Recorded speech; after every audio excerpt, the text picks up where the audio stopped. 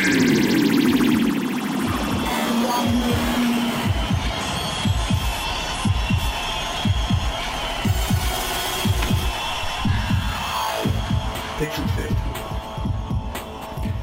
and welcome to episode 41 of Pixel Sift. Each week we dig into the world of games and collect rupees and hearts galore.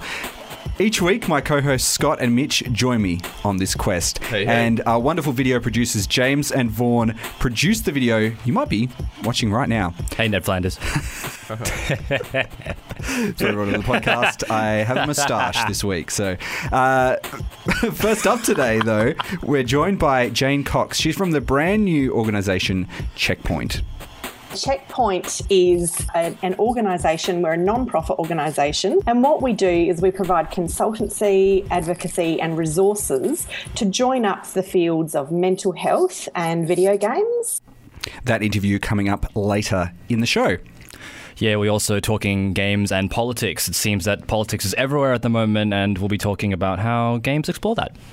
And finally, we're looking at some of the raw numbers from the world of eSports with another prize pool breaking the records.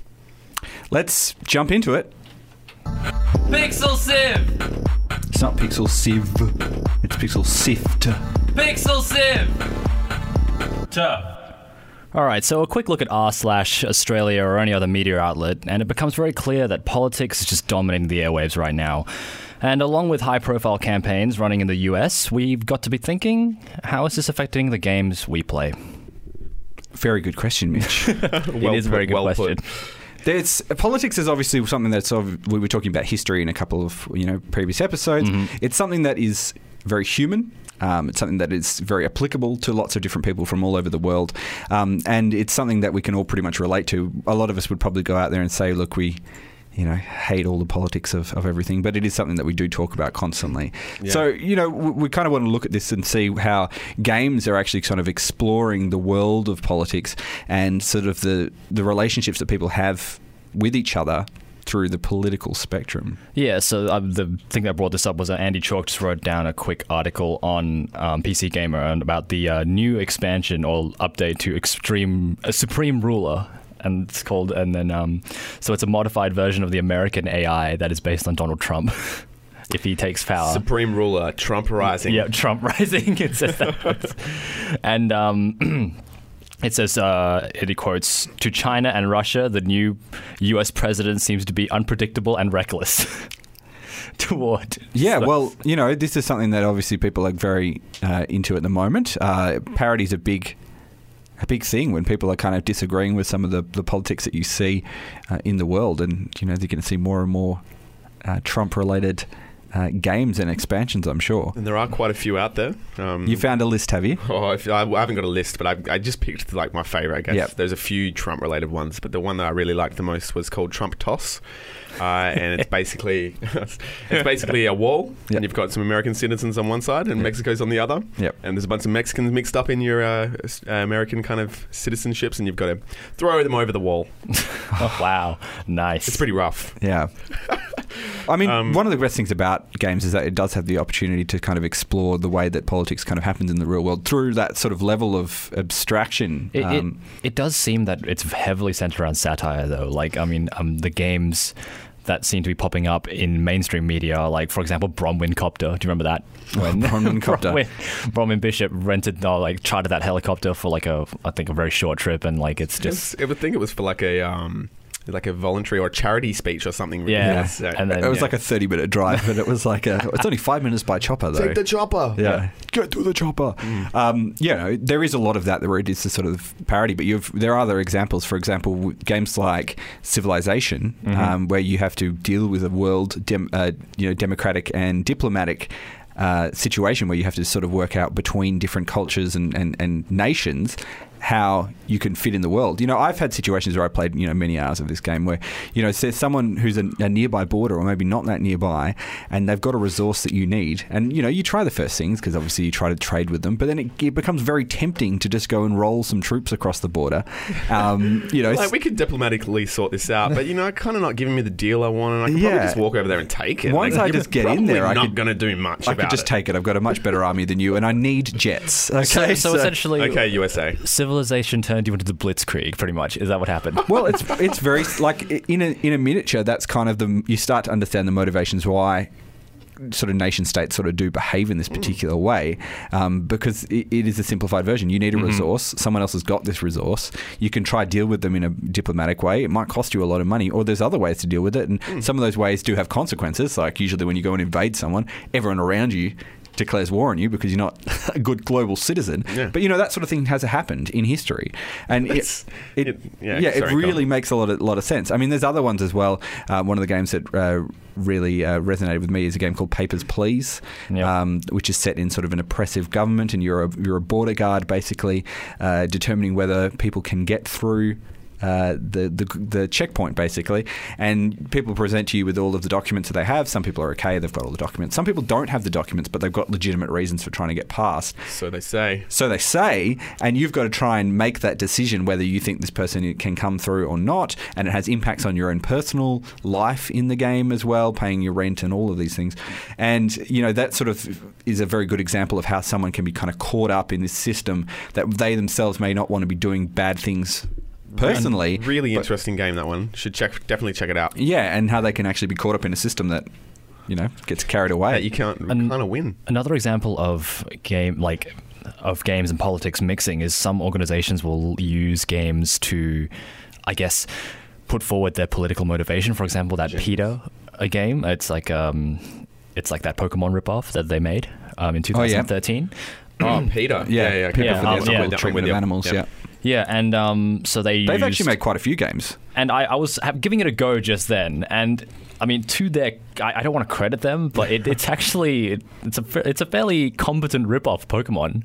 The only thing I'd ever compare it to is probably the Rick and Morty game, the Pocket Mortys.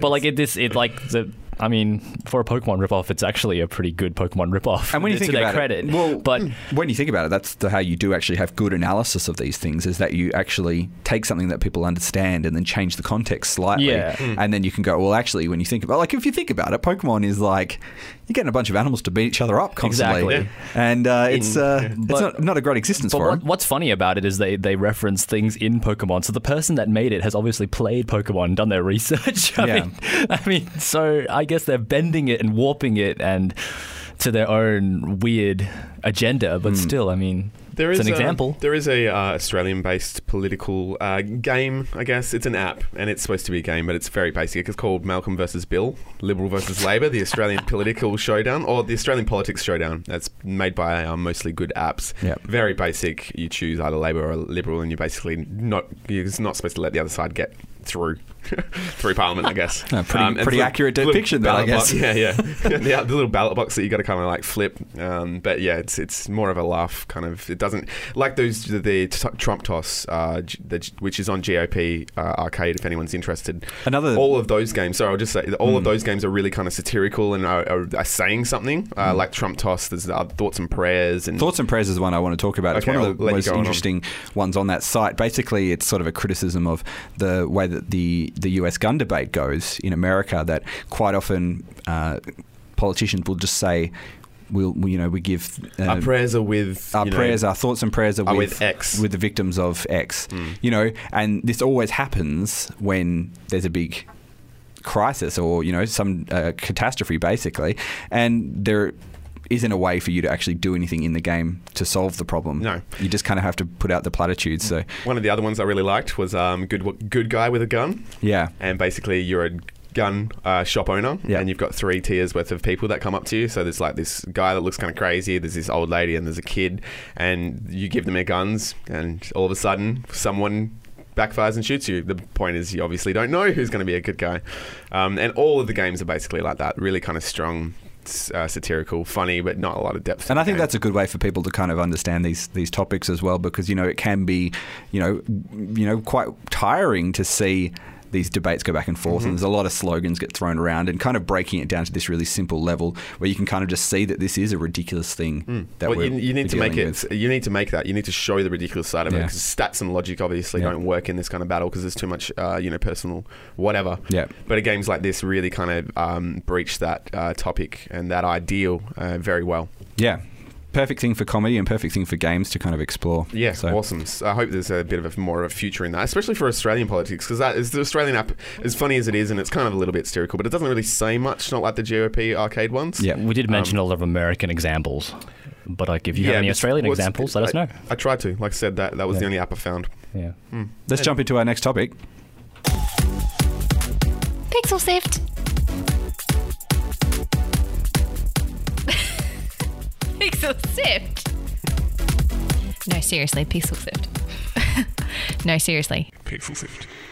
Earlier today, Mitch and I spoke to Jane Cox. She's one of the founders and the director of the new non-profit organisation Checkpoint. We talked about the representation of mental health in games, what games can do to help with positive mental health and addiction.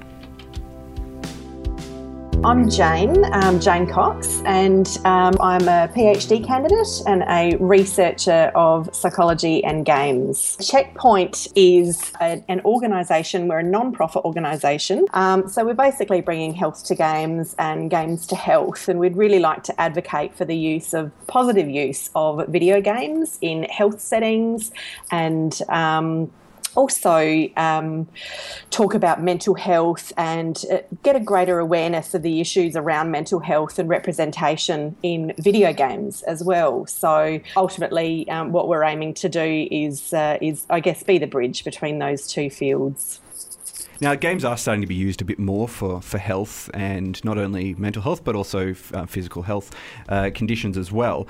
Where are some of the things that people need to work on, or where are some of the gaps that you're trying to bridge? Yeah, okay. So I guess what we'd like to do is increase the knowledge of health professionals and people in medical and psychological fields about video games, and just provide education about the different games that are out there and the different kinds of technology that can be used in healthcare settings. Like there's a great wealth of games that are being made now. You might have heard the term like serious games, games that are actually designed not purely for entertainment, like they're designed with other factors in mind, whether that be increases in well-being and quality of life and mental health, or whether it's education or training and that kind of thing. So there's a lot of games out there that are not just for entertainment now. I guess we'd also like to improve the representation of mental health issues within games, and then just strengthen the evidence for video game technology in healthcare. What do you think of the representation of mental health in games as it kind of exists at the moment? Yeah, look, it's getting better than it has been previously. So we're seeing initiatives like the Asylum Jam, for example, which is run in New Zealand, and what that aims to do is, particularly with the horror genre, there is generally this misrepresentation a lot of the time in the horror genre of asylums and mental health as something that's scary and something that is just frequently used and overused, in fact, in video games to elicit those fear responses in people. So it's about breaking that stereotype down and that representation of negativity when we're talking about mental health issues, that it is something that is common and it is something that's okay, and we don't need to use it to elicit fear in our games. And so that Asylum Jam, for example, is to create games in that horror genre without resorting to those typical, stereotypical, asylum themes and mental illness themes. So it is getting better. There's still work to do. Does the media that people kind of consume impact their likeliness to go and seek help if they need help? Yeah, that's a great question. And that's probably a really good study to do, to be honest. I think it does, anecdotally, I think we're more likely to relate to characters and to media that is sensitive towards conditions that we identify with. And I think it would have an impact. But again, this is something which really needs to be studied. Now, mental health issues are the number one health issues that affect young people. Do you think the media that's sort of tailored towards young people needs to do a better job at describing and sharing that experience for others so that we can kind of understand it better? Yeah, look, absolutely. And, it can be done in a number of ways. It can be done really abstractly by presenting games and interactive experiences that just display that these mental health issues exist, but they're not really the primary feature of the game. And in that way, communicate and I guess normalise that, this is something that happens in society and this is how that character deals with it. And then you can have other games and other interactive media that tackles it quite directly. And so we have games such as, Reach Out's Orb, which is based on young people and mental health issues, and it's specifically designed to build skills in relation to increasing your socialisation and actually develop skills to help you with your mental health issues. So there's kind of two really good approaches with tackling those mental health issues among young people, and there's a lot of evidence to suggest that those are both successful with illuminating mental health issues with young people and also assisting them. What are some of the really good examples you think of games that have kind of done it really well? Have you mentioned Orb just there, but some maybe titles that people might know of where they've looked at mental health issues and they've kind of treated them in a fair and reasonable way? Immediately, what comes to mind is games where I guess diversity and personality and health issues and all of these things are kind of tackled together. Is games like Life is Strange, games like Gone Home, they're not. This is what I was talking about before with the first kind of game where these issues aren't tackled specifically. They're just kind of part of the story, part of the game experience. Whereas, Orb, for example, is designed specifically for that purpose. But I think both of those games that I've mentioned really tackle sensitively some mental health issues and, issues of coming of age and growing up and dealing with different circumstances that might be stressful. I was going to ask, what are your thoughts on game addiction, and what is your opinion on games that are designed to be as addictive as possible, and how does that relate to mental health? Yeah, that's a really great question. So, I guess I have to say that game addiction definitely has been focused on as an area of research, very much so in the past, and the negative impacts of gaming, and people are addicted to video games. And so there's a lot of research about that, about games that are addictive and all games are negative and this kind of thing. A lot of the research now is moving in the direction of video games, and playtime, such as moderate playtime, is actually very beneficial for you. In fact, there's been just recent studies that have been done that have shown that moderate amounts of video game play are actually more beneficial in terms of mood and mental health than groups which do not play video games at all and groups which play excessively. So I guess the excessive video game players, it's not necessarily specific games, but it's more about the fact that those people in that group might be getting a lot of their needs, psychological needs satisfaction from playing particular games.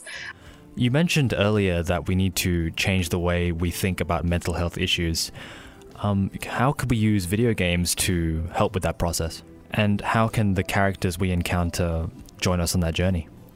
Yeah, look, absolutely. So this is a great example of just autonomy and character agency, is that, these struggles can be very real and very identifiable for players, and they'll almost, insert themselves into the character and experience those things, and then that can actually be part of game experiences in overcoming those difficulties.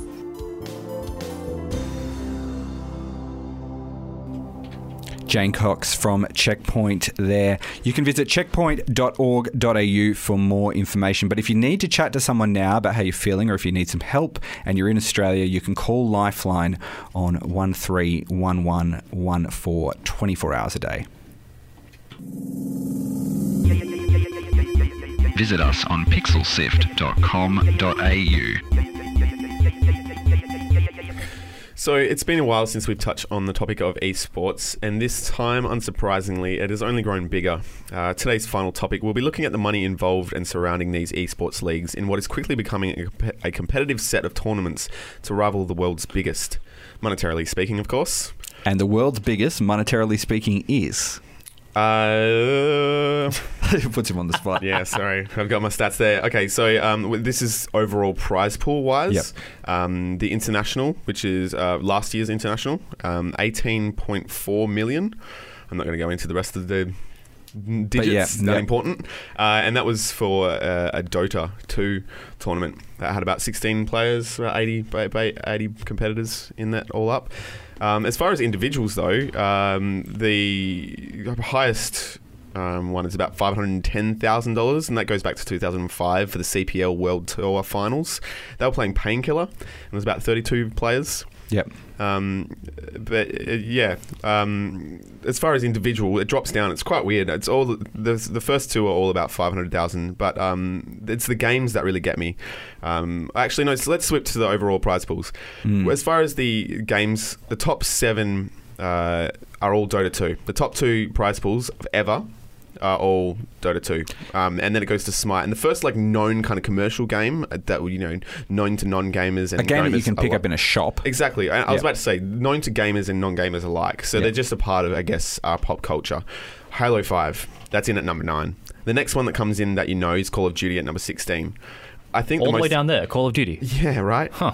All right. And then it's Call of Duty for 3 or 4 in a row, and then Counter-Strike, etc., etc. But the thing I find the most amazing about this, and it's why I'm kind of so fascinated about esports, is it's kind of existing completely separate to the commercial kind of pop culture ideals. So that, unless you're in gaming, you don't know you won't know what Dota 2 is. It's not a household kind of name. Not in Australia anyway. I don't know what it's like in the rest of the world. And League of Legends is in there as well, and you could say the same about that. Even though there are such massive games in the gaming world, outside of the gaming world, they're not really known of. Like Smite, I know people that play games that don't know what Smite is. Smite's number 8. Yeah, and I love Smite. Smite's awesome, but I know people that play games and love games, and they're like me, and they don't know what Smite is. Well, obviously they've got a very, very strong niche, and these niche are very happy to shell out the cash. In the case of Dota 2, so for this year's tournament, last year was 18.4. That's correct. You want me to go down the rundown? Yeah. I'll go back. This year's tournament is now currently sitting at more than 18.6 million. Whoa. So, and that is and who can win that? Who wins that prize? The best people in the world, basically. So they have a bunch of the international is the big one. They have a bunch of majors where they have sort of the preliminary events, and then they bring them along to this big thing in Seattle's 16 teams was last year. I don't know how many teams are going to have this year. 16 teams of 5. Yep. And the fascinating thing about this, and we've talked about this I think in about our second or third episode, was that they fund this through an in-game item that they sell to players of the game, something called a battle pass, and that gives you access to items and promotional stuff, but it also gives you access to watching the tournament as well. And that is all money that's been generated from this pass, and that $18 million we're talking about there, that's prize money, right? Yep. Yeah. So that's attracting people who are going to be divvying up for that particular thing, but there is probably countless millions of dollars sitting in the background for all of the promotional, the infrastructure, all the spending of that, the travel costs. That $18 million is what we see as customers, basically. It is one of the only things like this where other sporting events, they are sponsored by a company, or like the organization fronts up the money for it and things like that. But this is. Could you imagine if the AFL? You imagine if the AFL would make a prize pool of money based on the tickets? They would not get 18 million. That's for sure. Yeah. No, but also you couldn't fit huge amounts of people in one stadium. True. There's actually physical finite space in these spots. So there's a inherent advantage of being an online digital media in that you can have 100,000 people watching without having to rent out a 100,000 person stadium. The thing that I really again find fascinating about this is the growth of it. The same esport tournament, the international, if you go back to 2011 or 2012, it was like a $1.6 million prize pool. So from 11 to 12, they jumped up 13. It was 2.8. In 2014, it was 10 million. In 2015, it was 18.4. And like you said, it's 16. It's 18.6. Gone over that. Yeah. In 2015, there were 112 major esports events that generated an estimated $20.6 million in ticket revenues. So the title prize money for all the esports held in 2015 in general was $61 million. That's a 70% year-on-year increase. It's an exponential growth. It's incredible. I wonder, though, will all of these tournaments be able to exist into the future? One of the things about sport is that you often have codes that are going to be regionally restricted. AFL, for example. Okay. Cricket's only kind of played in the Commonwealth and a few other places. But, American football, which is a huge sport, but very limited appeal outside of the United States. What we were talking about last week a little bit with gaming culture. Yep. Gaming doesn't kind of have a set kind of home, I guess, internationally or whatever. Whereas the games you're speaking to, the traditional versus games, I guess we'll call them, they're culturally significant. NFL, AFL, whatever, cricket, like you said, Commonwealth, they draw back to a kind of historical point and whatever. So this is why I wonder, though, because if you've got all these places around the world that all enjoy this one experience, you're only going to have limited amount of time to watch any of these codes. And you're never going to be, if you're a true fan, you're probably not going to be across every single thing. Well, so how are they all going to be able to survive once this gets to... is there going to be a peak? The global esports audience, again, I've only got figures from last year, because obviously we haven't finished this one yet. Yep. But 226 million gamers, that was the esports audience for last year. The number of esports enthusiasts reached $115 million. Again, the growth for that the year was 27%. I would just like to point out that the the battle passes, for example, the most expensive one is $26.99 USD. Now, it's important to note for a free game, but it's every year though. Yeah, but if you look at it, 25% of all battle pass sales go directly to the 2016 international prize pool. So a quarter of every dollar cent basically spent goes to the prize pool. So take $18.6 million and times it by 4. Yeah. And you could work out the number of... So the amount times it by 3, and that's what they're actually, earning. Taking home, yeah. I'm not criticizing or anything, but that's just the volume of money moving through video games in 2016. In esports, yeah. Especially in Dota and this is phenomenal money. It's unbelievable money. Well, do you want to hear the global revenue reached for 2015? Lay it on us. This is numbers heavy. You know how much I love my numbers. Yeah. $325 million. That was the global revenue for last year, which is, I think, a growth rate of 67%. I think in North America accounted for $121 million of that 325. So quite a significant... Games are already China bigger and Korea are the other one that games are already bigger than movies. The games industry, and that's bigger than Jesus. And now with esports on top of that, it's almost its own category. Then this is definitely something very, very big. So I'm sure that's not news to you. Wow. But what might be news to you is that this is the end of the episode. So we've reached the end of episode 41. Thank you. Did that segue come with that mustache?